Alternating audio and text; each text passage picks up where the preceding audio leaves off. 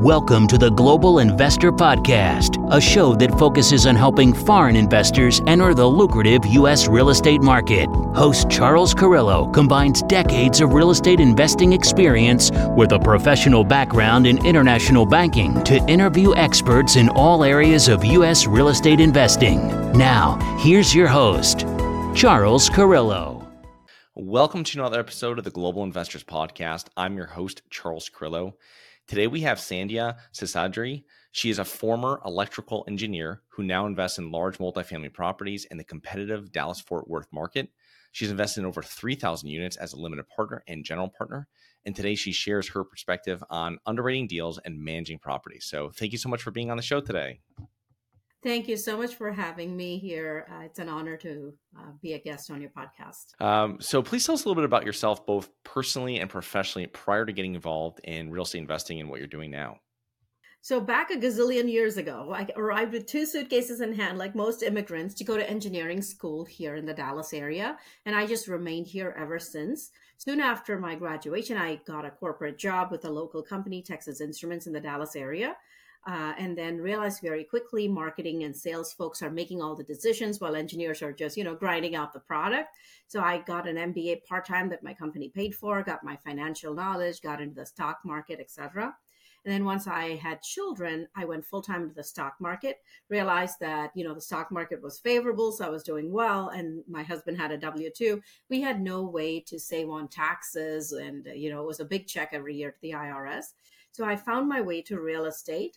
I looked into single family homes, didn't see the margins, and property values don't appreciate hugely back in the day in the Dallas area like it has in the recent years. So I just didn't see the margins. And for making a few $100s a month, I didn't want to be called to fix a leaky toilet for a Thanksgiving day or something. So I ended up going to a weekend seminar, and they talked about acquiring large multifamily. I assumed that all these large buildings you and I see when we drive around is, owned by billionaires and stuff. I didn't know ordinary people like us could own a piece of it. And then, with the leverage from a big loan, and I discovered the syndication process. So that's what I've been doing for the last 5 years, is syndicating multifamily.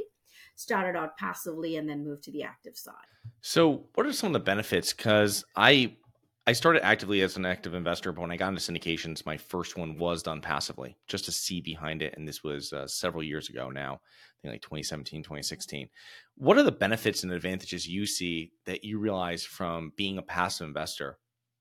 The biggest benefit of being a passive investor is like you get to look over the shoulder as much as you want without taking on any of the risk, and it doesn't take any of your time. So you could be pursuing some other hobby, full-time job, anything else you want to do. If managing assets and running deals is not your cup of tea, it's not your favorite thing to do. And you could learn about it just like being a passenger in a plane first before you choose to be a pilot. And that's my favorite analogy is you even know if you like to fly. Do you like being in an aircraft? Before you say, I'm going to, go take flying lessons and be a pilot, like at least ride a plane once. So I'm actually passively invested in 26 deals. About 8 of them have gone a full cycle. It's because I had my retirement money left over from my corporate world, and I didn't want to take it out of retirement just yet. So I used that to invest passively, and there's a lot of other benefits too.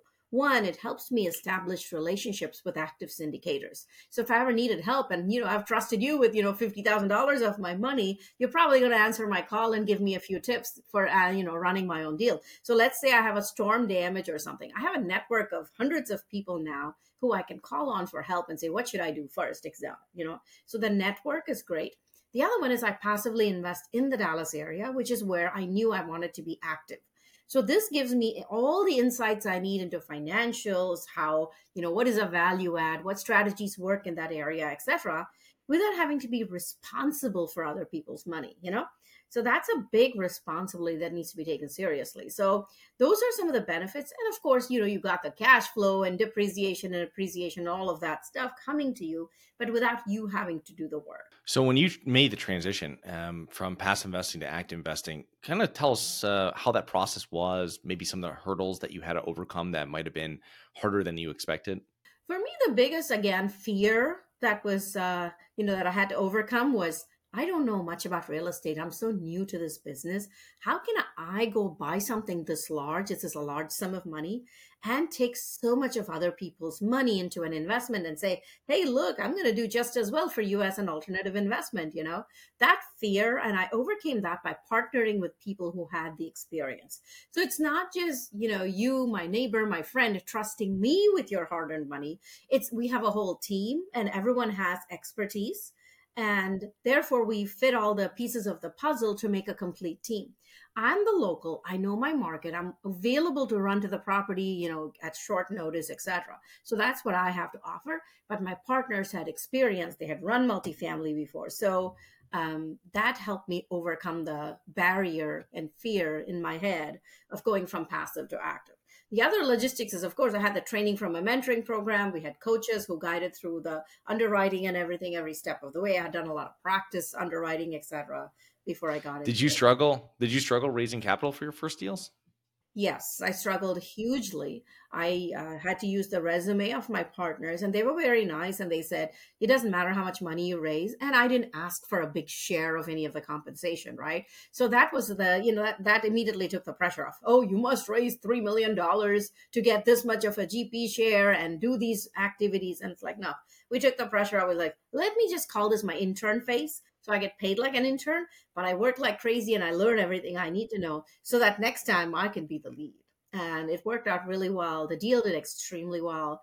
And it was during the time that multifamily was flourishing in a cap rate compressing time. So from 2019, we bought it, and 2021, we sold it. In like 27 months, we like tripled investors' money and stuff. So that really helped me in terms of, feeling confident. Oh, all these value add examples I saw on paper actually work. We do get $100 rent bump by doing this, or we do get $25 by doing this, right? All of those strategies that you read in a book, you don't know if it's going to work until you actually do it. You have to take action. And it was wonderful to see that. And now I still have a huge network of experienced sponsors I can go to, because you never know everything that's going to ever happen in your property. There'll always be a surprise. And so I think the concept of having a network is very helpful. So tell us about today, about your company and your current investment strategy. So Engineered Capital is my company, and I look for value add multifamily in really good locations in the Dallas area. My biggest criteria is always going to be location, because that's the one thing you cannot change. You can't just pick up a building and move it, right? So real estate is still always going to be about location. So some of my criteria for the location is, I already know the Dallas area well, having lived here for over 30 years. So you give me an address and in 2 minutes, I could tell you whether I'm even interested. So I know my good suburbs. I'm now familiar, having run so many properties in this area.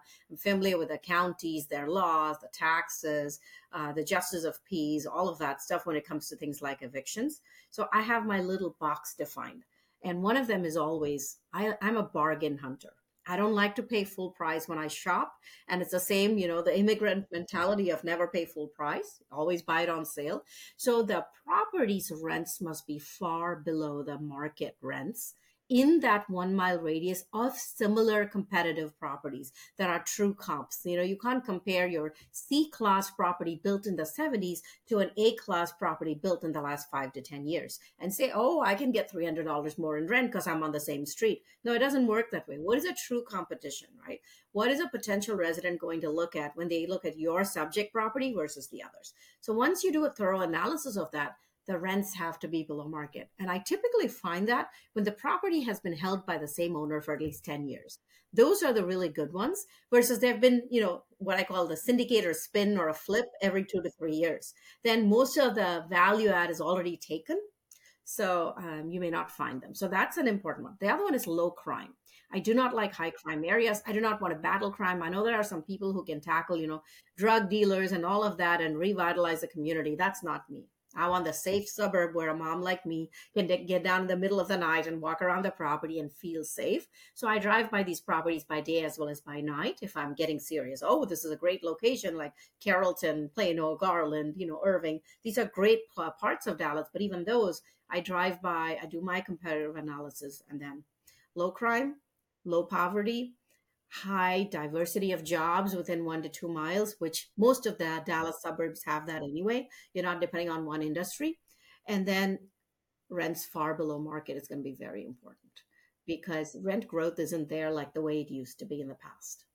That's true. I find it very funny what you're saying about because that's about the longer the previous owner has owned that property, because that's when, and it's all size properties. It could be large properties like you're talking about. If someone's buying small multifamily, the longer that owner's had it, they've gotten comfortable. They're not pushing rents how they're supposed to, and their property management, if it's not the same person or company, has got comfortable too with not pushing stuff, because that's what the owners like. They don't want to put more money into these things.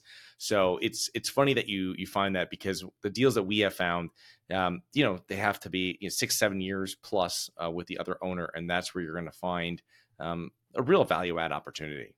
Hmm. Correct. Do you have money sitting in the stock market and you're worried about it? Or worse, you have money sitting at the bank, not keeping up with inflation? My name is Charles Carrillo, founder and managing partner of Harborside Partners. And since 2006, I've been investing my money and my family's money into income-producing properties. These are real assets, real properties with real addresses that produce real cash flow.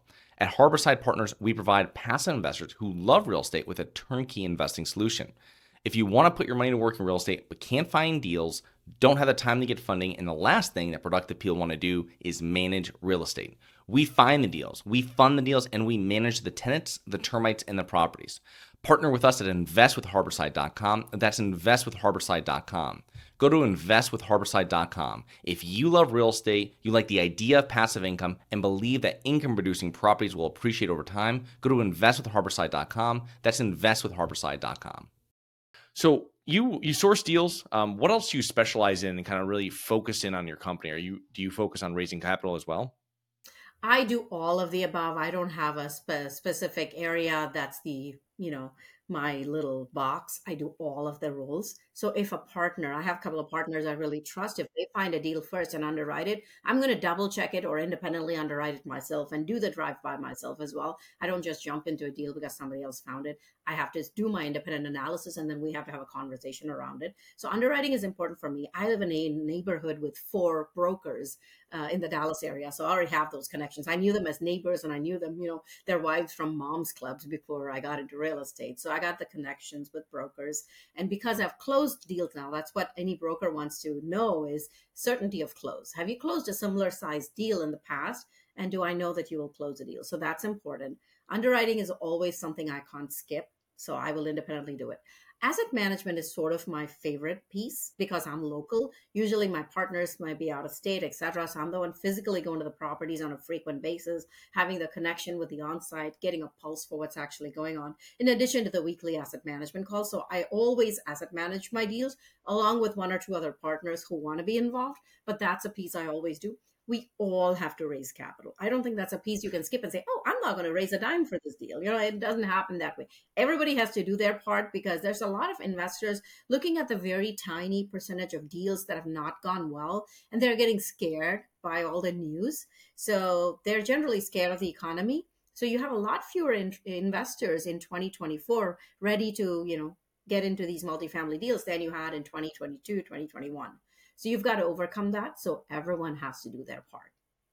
So you're talking about asset management, and you're talking about how what we're seeing right now nationwide is, rent increases have really gone a little stagnant, right, Mm-hmm. over the last 12 months.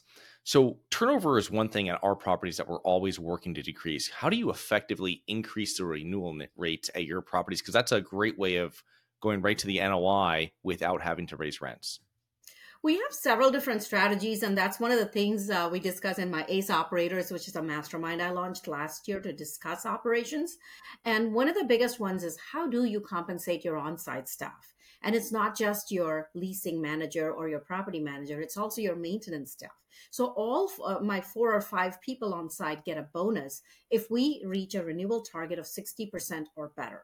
So on a weekly basis, a day before our asset management call, one of the things we review is the rent roll, the lease expirations, and then their favorite residents who pay on time and are good residents, etc. When the renewals come up, we look at that list and say, who do we want to renew? Who has always been a problem, etc.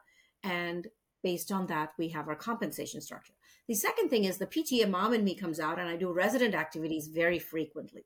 So at least on a quarterly basis, if not on a monthly basis, we have something like we had Santa out at our properties for December. We had a Halloween costume contest. We have, a pet contest. We have back to school bash. We have summer kickoff with a pool drive. We have Easter egg hunt and things like that. We had national night out. We had the local police officer, the SWAT team come over. So all kinds of these activities build that sense of community. Residents speak to each other. They know the on-site staff. So when there is a problem, like they lost their job, we figure out how quickly they can get back on track to pay. Because if they've been a really good paying resident and this happened to them, we want to be able to work it out so we retain them. So 60% renewal is our target. But the next piece of it is, let's say some tenant is not going to leave the is going to move out because of a $75 increase in rent, which I don't think is a huge quantity in the grand scheme of things. Even over, if you look at over 12 months, how much is that? That's like $900. Yeah. Yeah. So that's not a huge amount of money when you think about the cost of your unit turn. So sometimes we'll offer them a shorter lease, like especially when we get through the off-peak season. You don't want renewals coming in December. So we'll try to do 6-month or 13-month leases and stagger those leases so that it's easier for us to turn those units if we have to, but also to let them think about, listen, this is a great property. We take care of you. Why do you want to leave? Look at the cost of a move, etc. So we try to tell them. Or we'll say, you've been such a great resident. Can we give you an appliance package or some other nice amenity that will make you stay? And start sending that renewal notice earlier. Don't wait for 60 days. You could even send it 90 days. And another thing you could do is when you send that 90-day renewal, you say renew by this day and we'll take $25 off your rent or $50 off this renewal market rent, etc. So you could have those kind of approaches too. So there's numerous ways for you to retain your good residents. So keep doing that because it'll minimize turn costs and you'll never have vacant days when the unit is not collecting rent. Like, the empty seats on a plane after takeoff, you're never going to recover that money. So renewal is huge for us. Yeah, you answered one great question I was going to ask you was that you say 90 days out, and that's great because it's usually like 60 days out. And if people are a little unsure what they're doing, they're already out searching. So 90 days out, I love that because now you're able to get them before they start, searching for walking other units, touring, seeing all the incentives everybody else is giving them to move. So that's a great way of doing it. I also like the idea of going through with the property manager and, they know the problem tenants in there and, you can offer, more generous plans to people that maybe have been easier to work with and been better tenants at your property. So that's great. You just have to make sure you keep up with fair housing laws. So you could offer it by unit type, like all our 2 bedrooms, we're offering this renewal versus 1 bedrooms are harder to lease. So we're offering a little bit more of a discount, but you want to make sure you're keeping up with fair housing by offering the same thing for the same unit type across the board. You can't be nicer to the one person because you feel more connected with them versus this guy, right? In terms of whether it's, payment plans, evictions, etc. It's got to be fair. Yeah, it's got to be, what you're doing for one tenant, you've got to do for the rest. So, I mean, you partner obviously before when you were a passive investor, you partner now as a general partner. Obviously, you are much more active in the property operations as kind of leading your asset management team. But when you're doing this, how are you what are some effective methods that you've used for vetting deal sponsors and maybe some that you suggest to passive investors to do as well? I really think it's the power of your network and connections. If you were going to hire a contractor to do a 50K kitchen remodel, would you just go off the Google listing of that contractor? No, you're going to call your friends, your neighbors, whoever has used them before and ask how well they did the job and your criteria, what matters to you. They finish on time, do they start charging you more later, etc. All of whatever is your criteria. I say do the same thing. Did somebody else refer you to the sponsor as a great sponsor to work with, etc., right? So always ask for references from other limited partners or other co-general partners who you want to join with. That's number one. The second one is it doesn't hurt to do a background check. And you can let them know, if I did a background check on you, is there anything I should know about before I run this check? It's so inexpensive to run it. And it just, gets through the basic fraudulent activity, problems with the SEC, prior history. Have you had any foreclosures, bankruptcies, etc.? All of that will come out. And that's really helpful. And then I use the analogy of a brain surgeon, If you're going to go to a brain surgeon, what are you going to do? You're going to get some second opinions. if you have to have surgery, you're going to make sure this brain surgeon is not doing their first deal. Just like with me doing my first deal, you have the confidence that I have other experienced partners in the room doing the deal with me, doing the asset management. They were the leaders. I was a follower learning. So you want to make sure the team is experienced.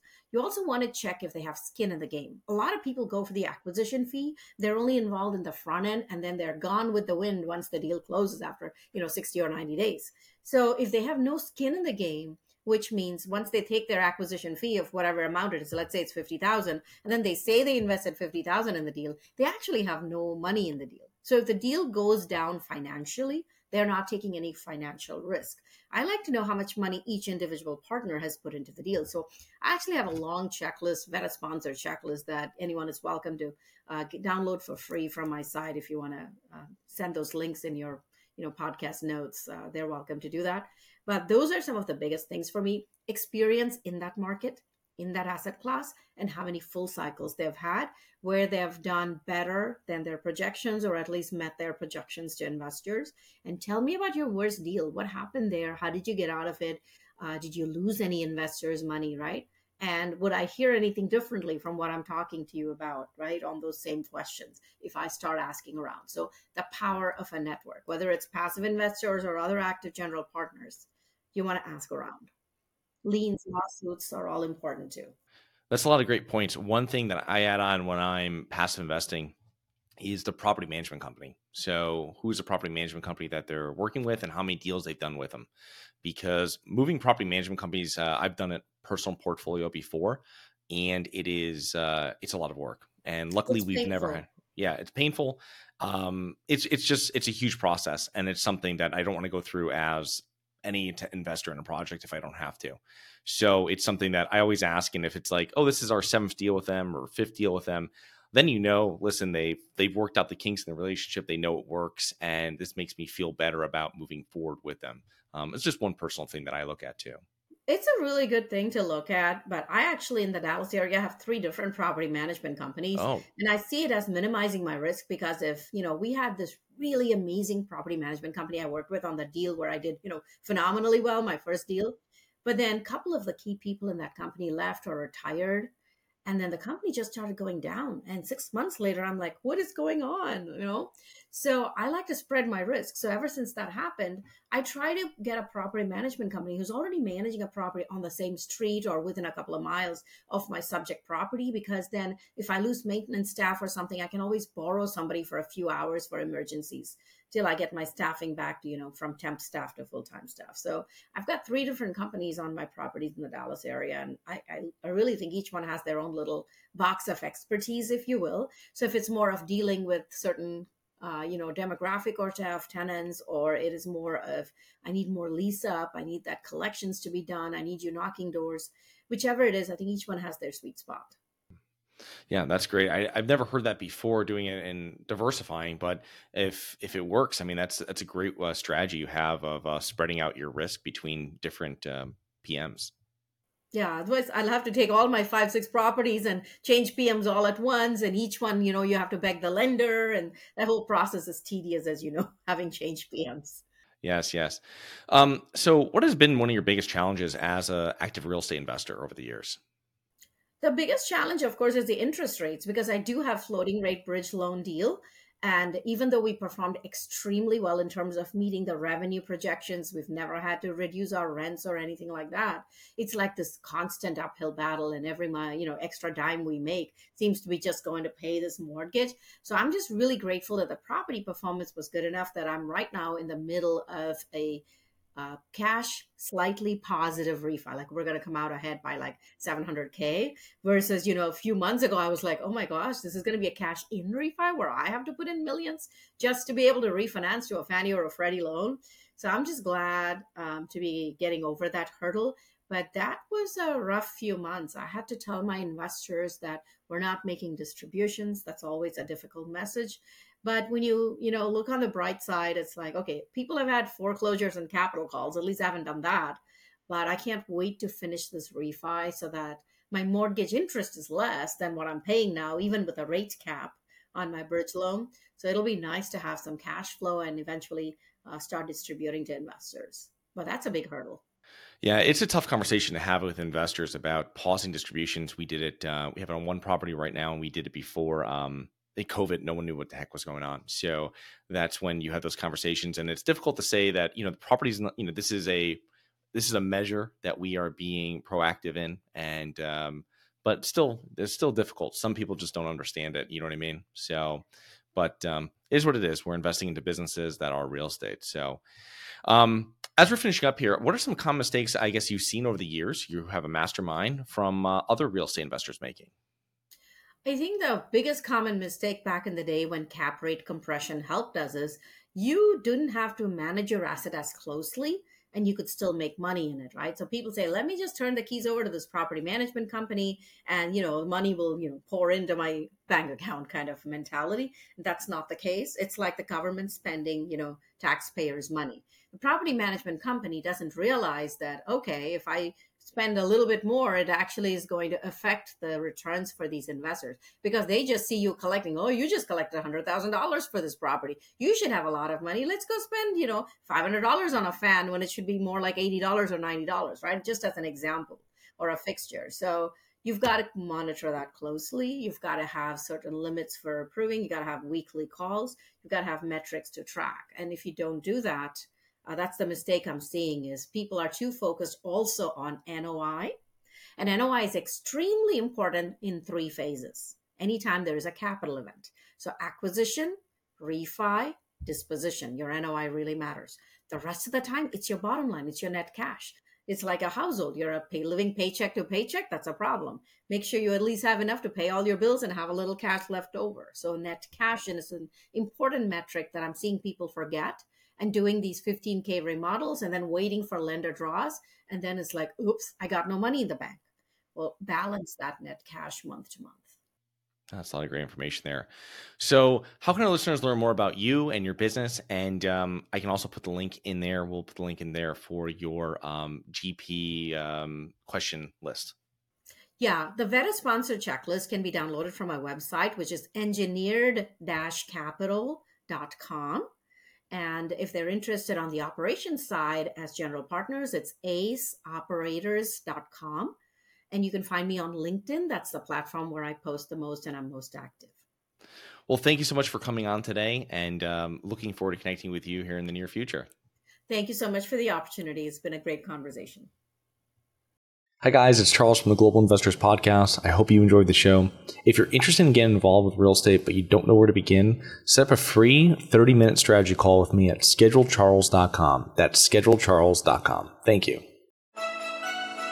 Thank you for listening to the Global Investor Podcast. If you like the show, be sure to subscribe on iTunes or Google Play to get new weekly episodes. For more resources and to receive our newsletter, please visit globalinvestorpodcast.com. And don't forget to join us next week for another episode. Nothing in this episode should be considered specific, personal, or professional advice. Any investment opportunities mentioned on this podcast are limited to accredited investors. Any investments will only be made with proper disclosure, subscription documentation, and are subject to all applicable laws. Please consult an appropriate tax, legal, real estate, financial, or business professional for individualized advice. Opinions of guests are their own. Information is not guaranteed. All investment strategies have the potential for profit or loss. The host is operating on behalf of Syndication Superstars LLC exclusively.